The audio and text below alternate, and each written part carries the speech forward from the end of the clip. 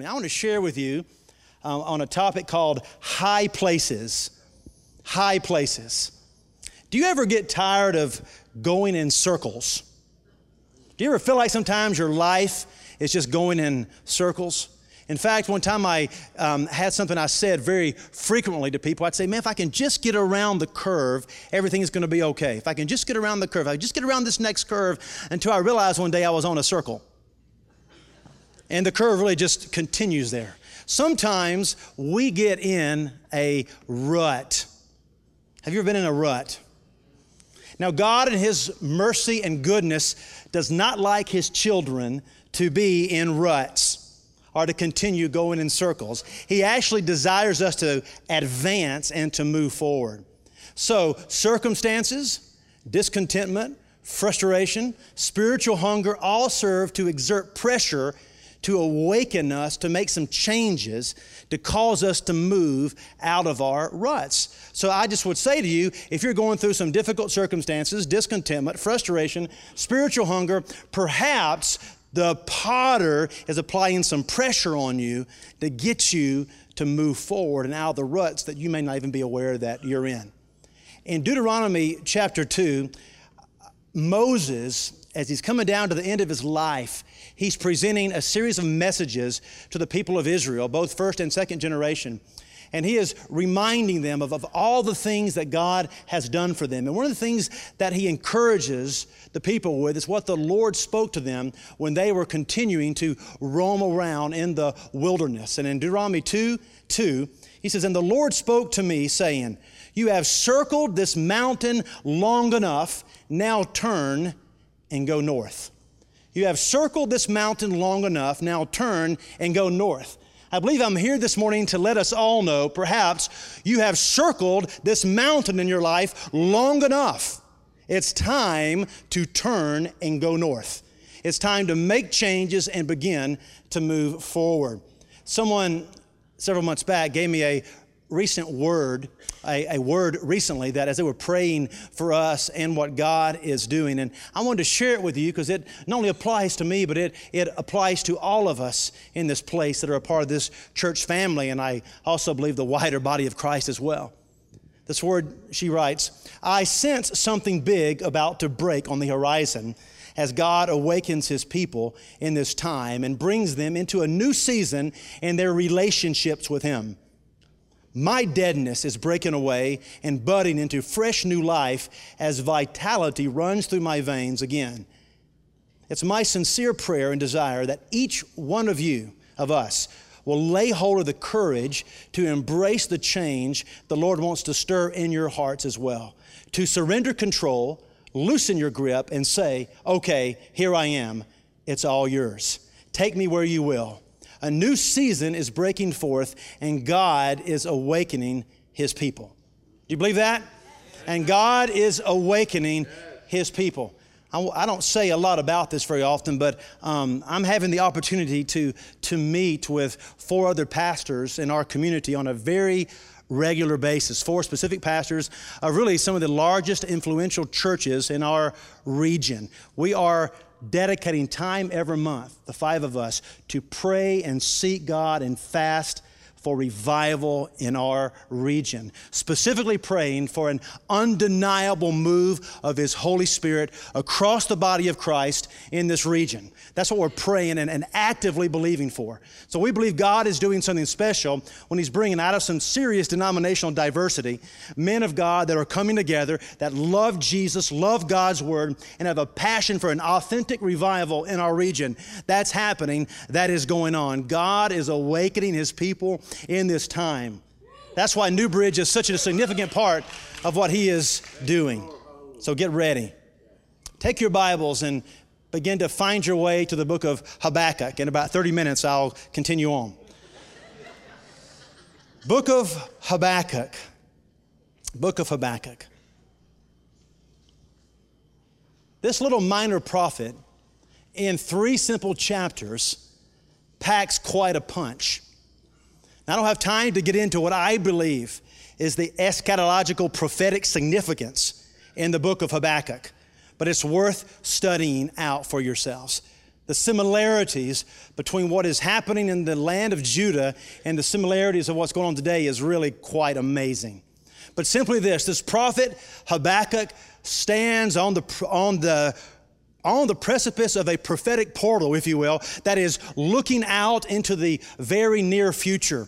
As the southern kingdom of Judah, that once was a godly kingdom, that once was trying to follow hard after God. They had some bumps along the way, but by and large, they were moving forward. Now, the whole nation has descended into sin. They have forsaken the gods of their fathers, and iniquity is everywhere. And Habakkuk, in the early chapters, in chapter 1, he begins to cry out to the Lord and say, Lord, how much longer is this going to happen? Lord, what are you going to do? What are you going to do? And then God begins to speak to Habakkuk and say, listen, I'm about ready to move.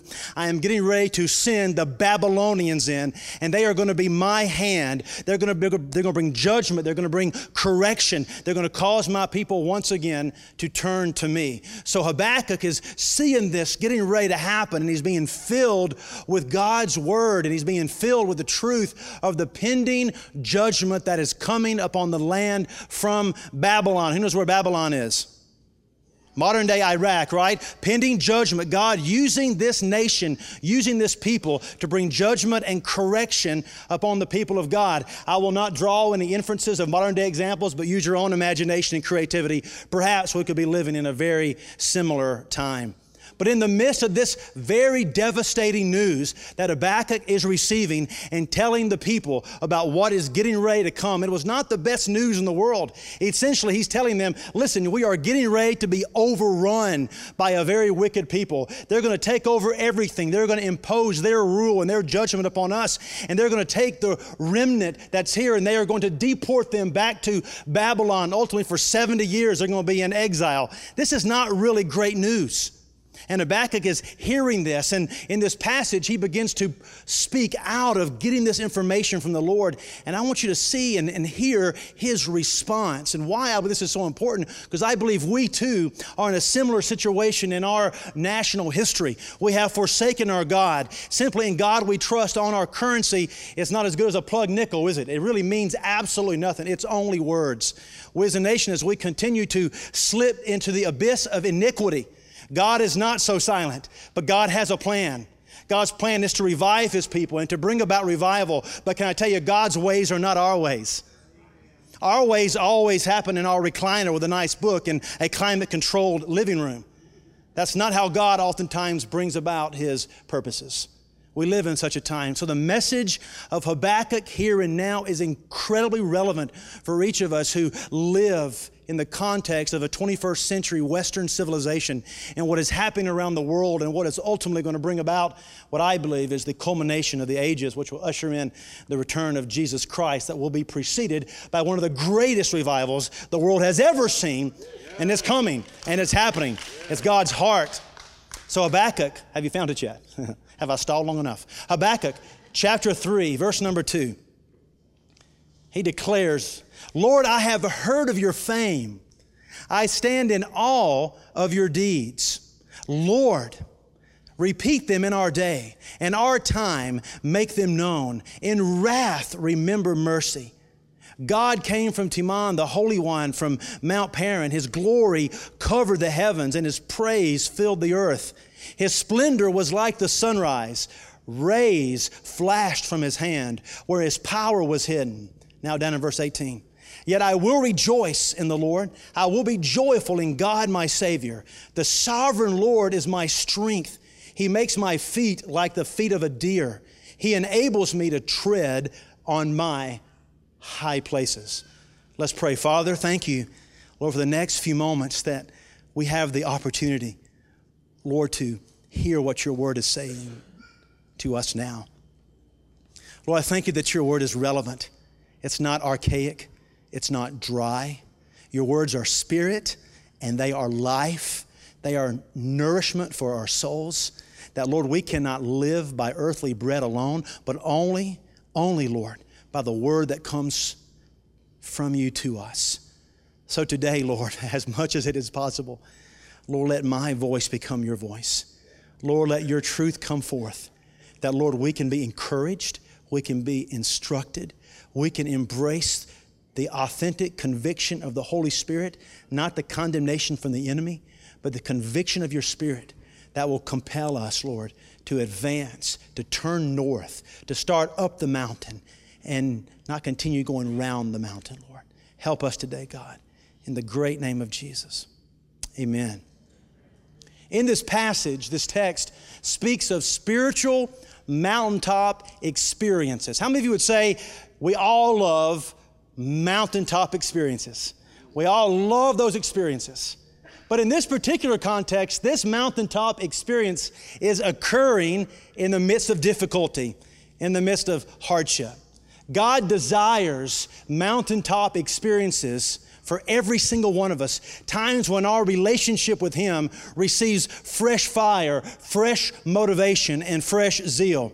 It is the purpose and plan of God for your life and my life that all of us experience many of these mountaintop experiences. In fact, Peter, on the day of Pentecost, after they were all filled with the Spirit and they began to go out into the street and Peter begins to preach this message with incredible boldness, unlike the Peter we knew previously. He was now filled with the Spirit and he had the unction, the dynamite inside of him to declare God's word. And he goes out on the street and he immediately begins to refer back to the prophet Joel. He said, this is that which the prophet Joel prophesied. Then the last days he would pour out his Spirit upon all flesh. And he goes on to say something very, very cool for me. He says, so that times of refreshing would come from the presence of the Lord. Have you ever been in a place in your life where you could use a refreshing? Where you could use a refilling, where you could use a touch? Do you believe that it is true in the plan and purposes of God that He desires to refresh you on a very regular basis? He desires for you to have mountaintop experiences with Him with great regularity, not infrequently. This is the God that we serve. He desires that for each and every one of us. But we have to internalize these truths for our own. They don't just apply to somebody else, they also apply to us. Perhaps you know who Martin Luther was. Martin Luther, God moved upon him to kick off the Reformation away from the Roman Catholic Church, and he would often write about something that he would call the divinity in pronouns. The divinity in pronouns. And this is what he meant. There's a big difference in me saying to you, the Lord is a shepherd, or the Lord is the shepherd. But how did David say it? The Lord is my shepherd. You see, the pronouns throughout Scripture are incredibly important. There's a big difference in saying the Lord is my shepherd versus the Lord is a shepherd. To know the difference is of great spiritual benefit in our life.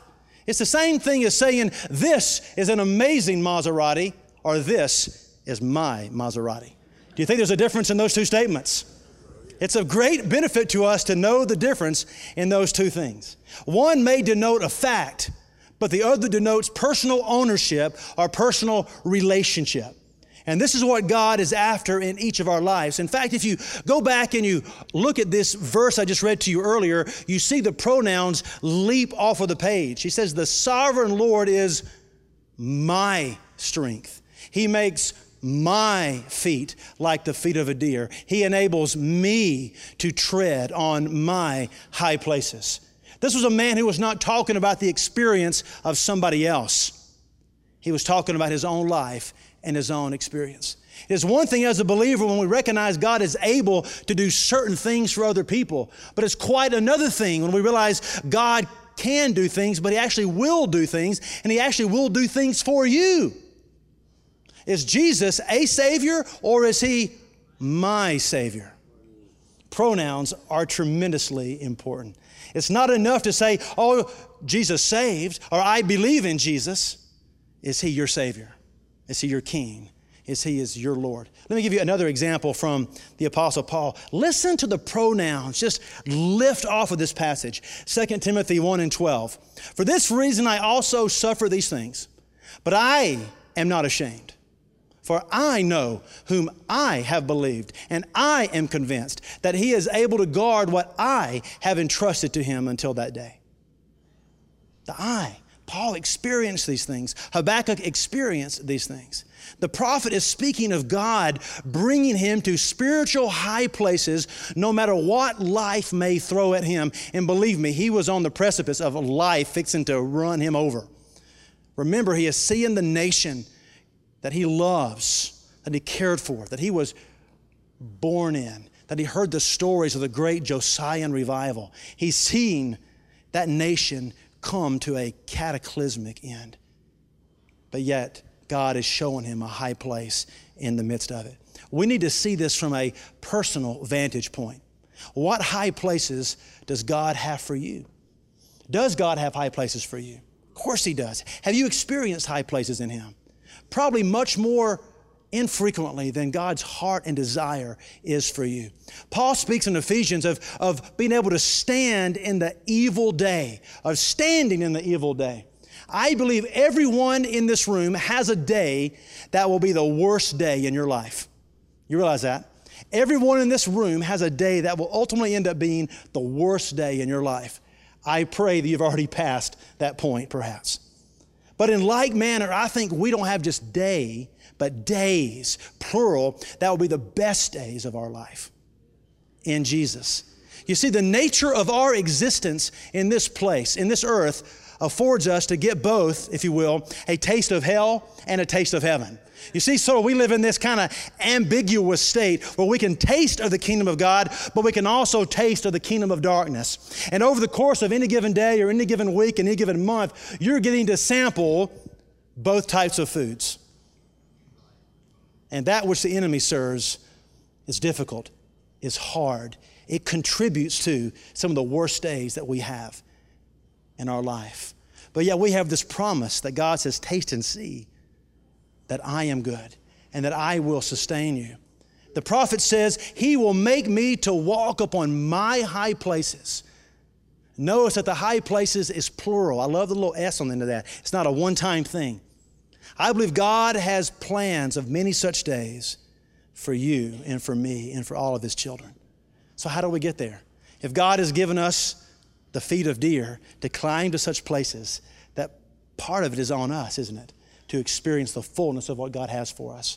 This morning, I want to give us 6 high places that he has for each and every one of us. The first one is this: the high places of restored personal communion with God. Now, this may sound very elementary, but you know what? Once we all had a sin-blackened heart. We were once alienated from the presence of God, but a day came when God took all that mess away. He removed your heart of stone, he put in a heart of flesh, and he restored relationship with you. Do you remember that day? I can think back to a moment in my life. I was 12 years old. I remember the day. I can point to the pew where I was sitting when I received Jesus as the Lord of my life.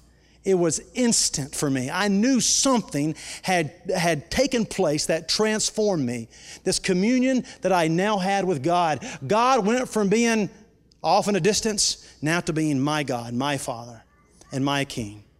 You see, our personal relationship with Jesus should ever be the highest of our high places. It is the place with great regularity that we can experience a high place with God. But we must be diligent in our Christian walk lest we lose sight of our first love. This is one of the great traps that many of us as believers fall into. We experience Jesus, and it's like the rocket boosters on the space shuttle. We get saved and we get filled with the Spirit, and man, it just launches us up into the atmosphere. But they have a tendency to fall away, and we lose the excitement and the love of knowing him. The high place of personal communion must always be in the forefront of our vision. Personal communion with God. I don't mean once a week. I mean daily with him. Let me ask you perhaps a very convicting question. When is the last time you had a high place of personal communion with your Father? That's kind of scary. No, I mean really, personal communion with God. The good news is that God never intended there only to be a few or 100, but God intended them to be great plural in your life. Have personal communion with him. Relationship is what Paul meant when he would say that I pray without ceasing, so you should pray without ceasing. Paul was not trying to say that all the time we have to observe some kind of ritualistic format or formula of prayer. That we're always having to come down and we got to put on the King James, if this and that, it Lord, this and all this. And if you talk that way normally, please talk to God like that. But if that's not how you normally speak and all of a sudden you turn on the King James dialect before you talk to God, that does not equate to intimacy in a personal relationship. That speaks to form and religion and traditions of man. The reason Paul was able to say pray without ceasing, it meant Paul understood it was my daily communion with God that enabled him to do what God had called him to do. It's every moment that we can approach the throne of grace boldly with our Father, who is our great high priest, who is able to sympathize in all of our weaknesses. That's the kind of guy we're coming to, right? The King of Kings, the Son of Man, the Son of God. This is who He is with us. These are the high places that He has called us to. And can I be very frank with you for a moment? These are the high places that will sustain us in this terra firma, in this earth that we now live, because this is a hard place. And the pleasures of sin abound everywhere we look. In fact, the Word teaches us very clearly that sin is fun. You believe that? Absolutely. Sin is pleasurable. Oh, for a season, but it is pleasurable. So unless we are experiencing high places with God, we are going to be what? Lured into the tempting draw of a sin culture that is pervasive everywhere we look. I often tell people, if you are not measuring at least an 8.5 in your walk with God on a 1 to 10 scale, you're just not going to make it in this environment. No longer can you get by coasting as a 3 or a 4. Our environment has become very hostile, and it targets your sin nature, and it targets your flesh, unlike any other period in human history. It's around us. We are being assaulted through the eye gate and through the ear gate, everywhere. If you're not an 8.5, you need to get there expeditiously. You know, this is why, as Christopher shared last week, this is why we want to put such a great emphasis in our church family on ministry to children. This is why we don't want you to bring your kids to church to be entertained, to play Wii's and rock climbing walls and have fun. Those are all great and fine. But sometimes the modern methodology in many churches today, let's just bring them in and entertain them, and we'll try to sneak Jesus in where they're not looking. What does that say about Jesus? He's enough. He's more than enough. In fact, I dare say if we begin to let our kids and our children and our young people experience Jesus, there's going to be less of a desire for all the fun things. Because He's enough. If they can taste Him, if they can eat of that fruit, all of a sudden when the world begins to offer its fruit, it's going to pale in comparison to what Jesus does. But it's very difficult for our young people once they've tasted of religion that we offer, and then they taste of the world's fruit. They get on a dangerous path. Can I tell you, children are worth the effort, man, and they can experience God, and it will ground them at a very young age. The high places of personal communion with God, find that place. Don't be religious about it. If it's a prayer closet, get in the closet. If it's your car, get in the car. If it's the backyard, get in the backyard. If it's in store, whatever it looks like for you, whatever place you got to carve it out.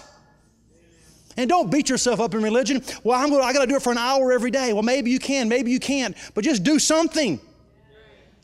Can I tell you, 2 drops of green food coloring in a 5-gallon bucket of water will tint every molecule of water in that bucket? Won't it? In other words, if you can just get a couple of drops of Jesus, it's going to tint everything throughout your whole day. Thank God He can take our little and multiply it into something significant and get a desire in us to want more of Him. A personal communion with Him is our greatest high place. Number 2, high places of brokenness. High places of brokenness. Someone once said, revival is not the top blowing off, but the bottom falling out. Revival is not the top blowing off, but the bottom falling out. We are never so high in God as when He brings a deep spirit of conviction and contrition to our hearts. Probably Psalm 51 may well be one of the greatest chapters in all the Bible that was penned by David. Beautiful chapter. We quote it, we sing it continually, but Psalm 51 was penned out of the lowest moments, the lowest places in the life of David. Perhaps it was his very worst day that he began to pen Psalm 51 after the atrocious murder and conspiracy and adultery with Bathsheba. David prays this in Psalm 51, "Create in me a clean heart, O God, and renew a right spirit within me. Cast me not away from thy presence, and take not thy Holy Spirit from me." David had a high place with God in the moment of the greatest failure, a place of brokenness. Isaiah had a similar day, and Isaiah 6 is in the year that King Uzziah died. Again, the nation, horrific, the loss of somewhat a godly king. And then Isaiah has this experience with God on this devastating day.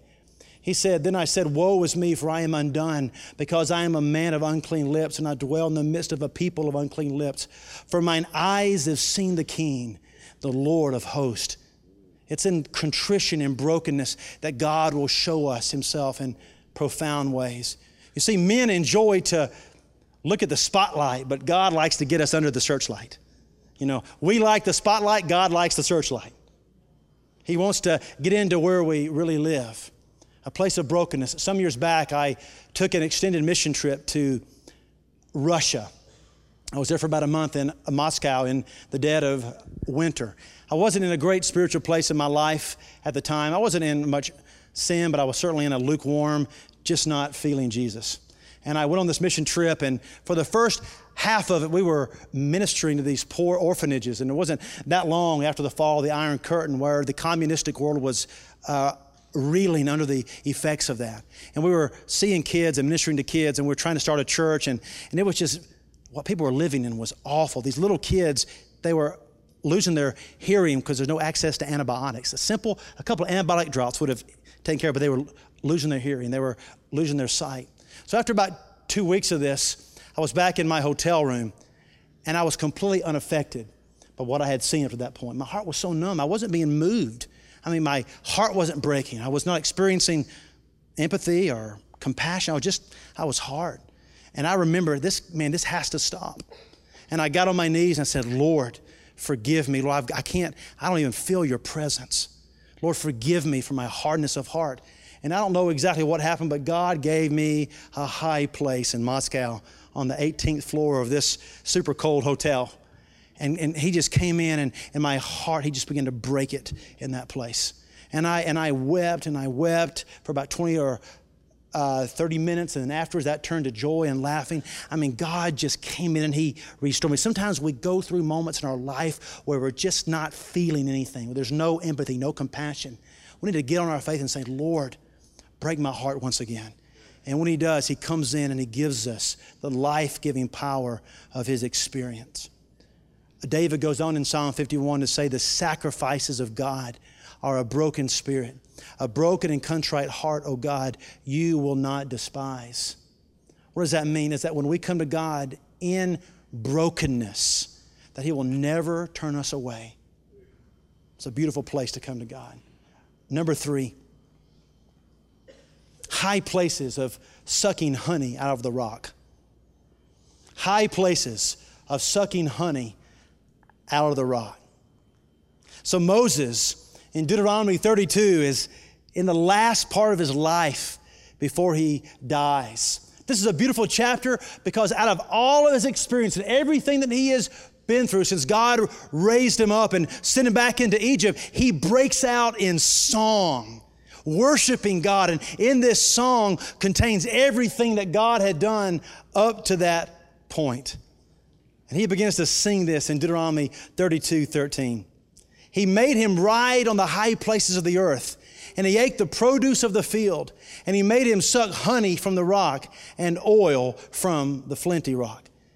He's referring back in a very poetic way to the miraculous that they experienced in their wilderness wanderings.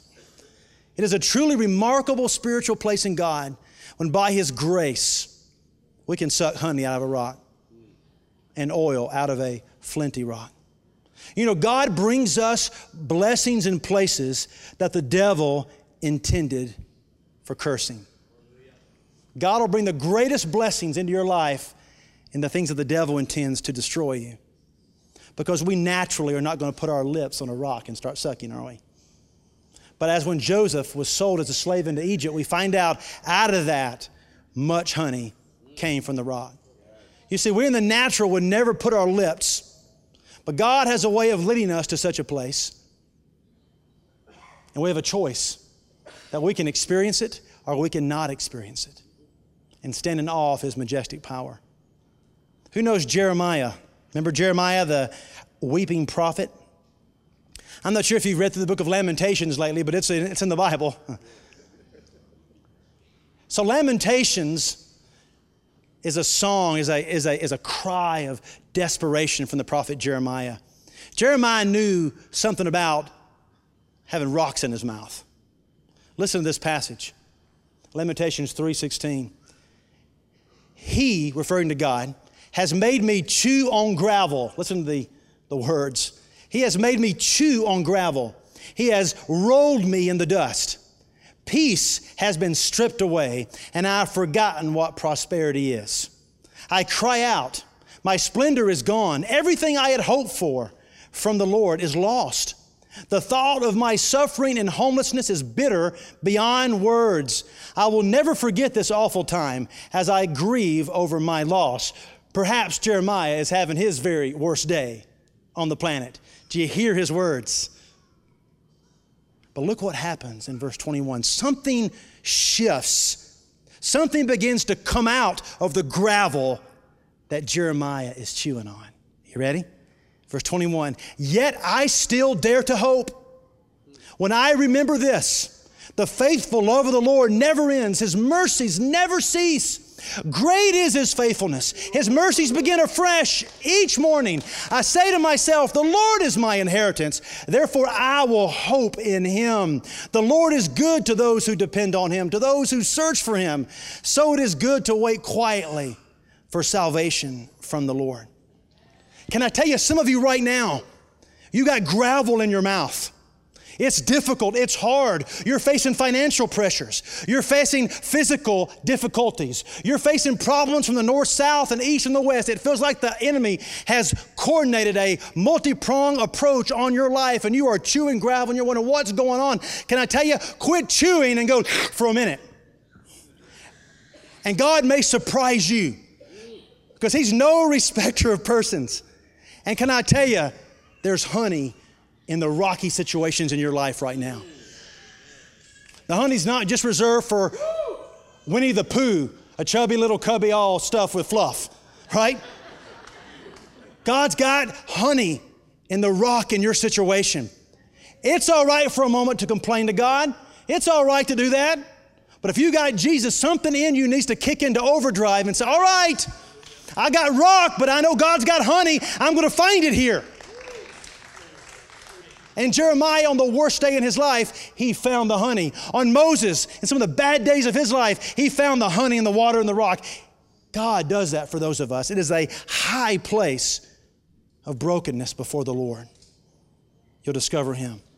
Number 4, high places of sacrificial giving. Abraham had such an experience when he went to offer Isaac on the altar and he found the incredible provision of the Lord. Has there ever been a time in your life when the Holy Spirit challenged you to give sacrificially to a need that would bring you to a high place in Him? Perhaps you heard the story of a missionary, perhaps a neighbor that was in need, and God challenged you to give something that you really didn't have, that you really need to appropriate it toward a more pressing bill, but you pushed through the fear and you gave it anyway, and God proved Himself faithful, and you experienced a high place in Him because you took that step. Have you had those moments? Those high places are available all the time with great regularity. Do you remember when God dealt with you about tithing? By giving the first fruit offering, the 10% of what He has blessed you with, and you finally surrendered to Him in that area, and you discovered another high place in sacrificial giving and the provision of God out through your entire life.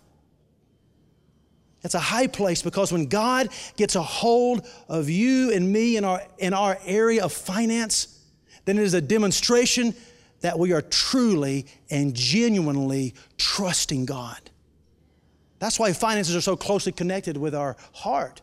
Sacrificial giving causes us to walk in a high place with Jehovah Jireh, the God who provides.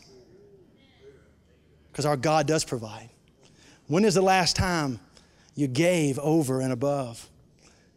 How far back do you have to remember when you experience this kind of sacrificial giving?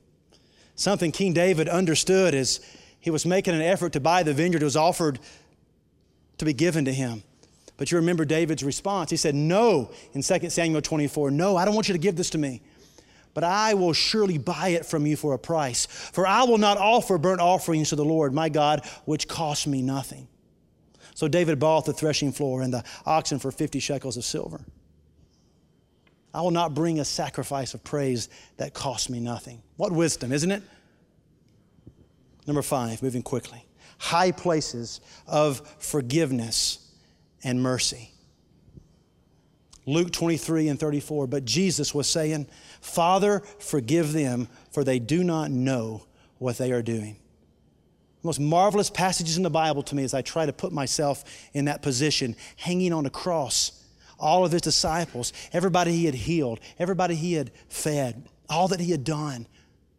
Now, where were they? They were gone. Just prior, they were screaming, give us Barabbas. And Jesus hangs there and says, forgive them, for they know not what they do. You know what a high place in God is? When you as a believer have been wounded by another and have been cut deep into your own heart, and from your innermost being flows not wrath and bitterness, but the forgiving grace of our Lord Jesus Christ. You see, this is a high place in God. Perhaps one of the highest places in God. Don't hold on to a little simple offense, because it will destroy you. It will hurt you. It will mess you up. Let me show you something real quick. Came across this illustration. I have a glass of water here. Anybody want to take a guess of how much water is in here? You want to take a guess? 8 ounces, 9 ounces, 6 ounces, 4 ounces, 10 ounces? Yeah, a little over half a glass. That's pretty good. Can I tell you the real issue is not how much water is in here, but it's how long I hold the glass. That's the real issue. There's only a little bit of water in here. Now, I can hold this for a little while, but if I hold it like this for 2 hours, what's going to happen? My arm's going to begin shaking and trembling, if I can even hold it that long. What if I try to hold this for longer than that? Maybe for the rest of the day. Maybe for 2 days. This little tiny amount of water will completely ruin me physically. It will bring me down. It will bring me to my knees. Don't ever think you can hold on to one simple little offense. Because the longer you hold on to the littlest offense, oh, I can handle it. I can hold that. That person wronged me. It's no big deal. I'm going to keep that. The longer you hold it, what's it going to do to you? It's going to hurt you. It's going to hurt you and become heavier and heavier and heavier and ultimately weight you down. Amen.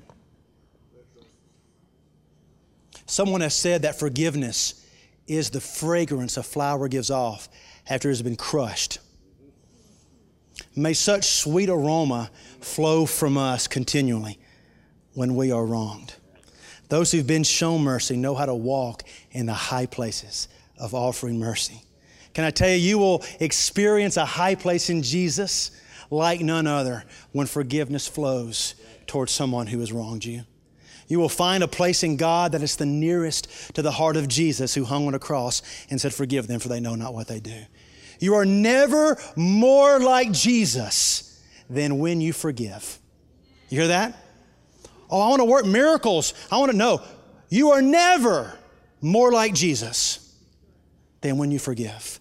Because on the worst day of Jesus' life was the greatest day, is when he demonstrated forgiveness. And last but not least, number 6, the high places of praise and worship. Since God inhabits the praises of his people, Psalm 22:3, and the Father seeks people to worship God in spirit and in truth, John 4:23. It is easy to see that there are high places in God when we worship and praise him. Praise and worship is never more sweet and powerful than when it is offered on one of those worst days of your life. You realize that? In other words, thank God for the great days, and we should give thanks for those. But the sacrifice of praise. We used to sing the old song back in the day, we bring the sacrifice of praise into the house of the Lord, you know. It's kind of a little flippant carnival kind of song. I mean, a sacrifice of praise means you're bringing the praise, and it requires sacrifice. That's the time when high places in God mean so much to us. When we choose in those moments, as the Word admonishes us, as Peter does, to give thanks in all circumstances, for this is the will of God in Christ Jesus. When everything that begins to go wrong, you begin to praise God, and you're going to find out a high place in Him that is so rich. I have a pastor friend, and he told me this story, and I come back to this so often. 11 years ago, his 13-year-old son accidentally shot himself. He was at the church office when he got the call to quickly come home. He and a friend were in the living room, and they were just probably messing around doing something that they shouldn't. A horrible accident, and it immediately killed him. My friend had to go in, and can you even fathom? As my friends tell me this story, I'm hearing him recount it just like, oh my gosh. You think about the worst days of one of your lives. Certainly, that was the worst day in his life. And he goes home and he begins to recount the story, and I won't tell you all the details, but one of the things that he said to me, he said that night, I get emotional because he's a good friend. He said, that night, I laid down in bed next to my wife, and the only thing I knew to do was to reach out and grab her hand and say, honey, we're going to get through this. Jesus is going to help us get through this. And he made a statement that I say at least twice a week, that's emblazed upon my conscience and mind. He says, during that time, 11 years ago, he said, I discovered a grace that I wish I never knew existed. I discovered a grace that I wish I never knew existed. Can I tell you, my brothers and sisters, bad days will come. Oh, they will. Trials and tribulations will come. Jesus promised that. Some of those, one of those will be the worst day of your life. But can I tell you, our God in the midst of those moments will show you a grace, will sustain you in a way that you wish you never knew existed. You see, this is what God does through praise and worship. You see, we get a chance in the here and now to worship our God continually. And I don't mean what we do for 30 minutes on a Sunday morning. That's a beautiful experience as well. But I'm talking about those moments when things are going south and you begin to cry out to the living God. That's what's powerful. How can we then begin to get to some of these high places? We got to cooperate with what God is doing. We got to be yielded vessels. You know, God is the potter and we're the clay, and the clay must yield to the potter. The clay must stay on the potter's wheel. It's our job and our duty. God desires us to cooperate with Him. God desires for us to have high places in Him if we cooperate. And as we do, He will fashion our feet like the feet of a deer to climb the mountain of God. And let me leave you with this thought this morning. You will find the mountains you face in your life, the mountains of difficulty, the mountains of great obstacles are actually the mountains of God where you will experience Him. They're one and the same. Sometimes we say, well, this is the mountain of affliction and this is the mountain of God. Can I tell you, they're the same mountain. And the mountain of adversity and the mountain of difficulty that we are climbing are the very times when you will discover God in ways that only that will teach. It's the place in God where He will hide you in the cleft of the rock and He will show you His glory. And you will know Him like you've never known Him. But for those of us who choose to live in past experiences, while we should ever be thankful for them, God has new experiences for us. And we shouldn't live on what once was. We should live on what is and what is to come. We should live off of that. So I ask you, where are you going around the mountain? Do you hear the cry of God that's trying to get through to that first generation of His people and says, listen, quit going around the mountain. Turn and go north. Turn and go up the mountain. And you see, I will make your feet as deer's feet. I will equip you to overcome everything. And you will taste of me in ways you've never tasted of me before. But you got to get out of the rut. You got to get out of the rut. Amen?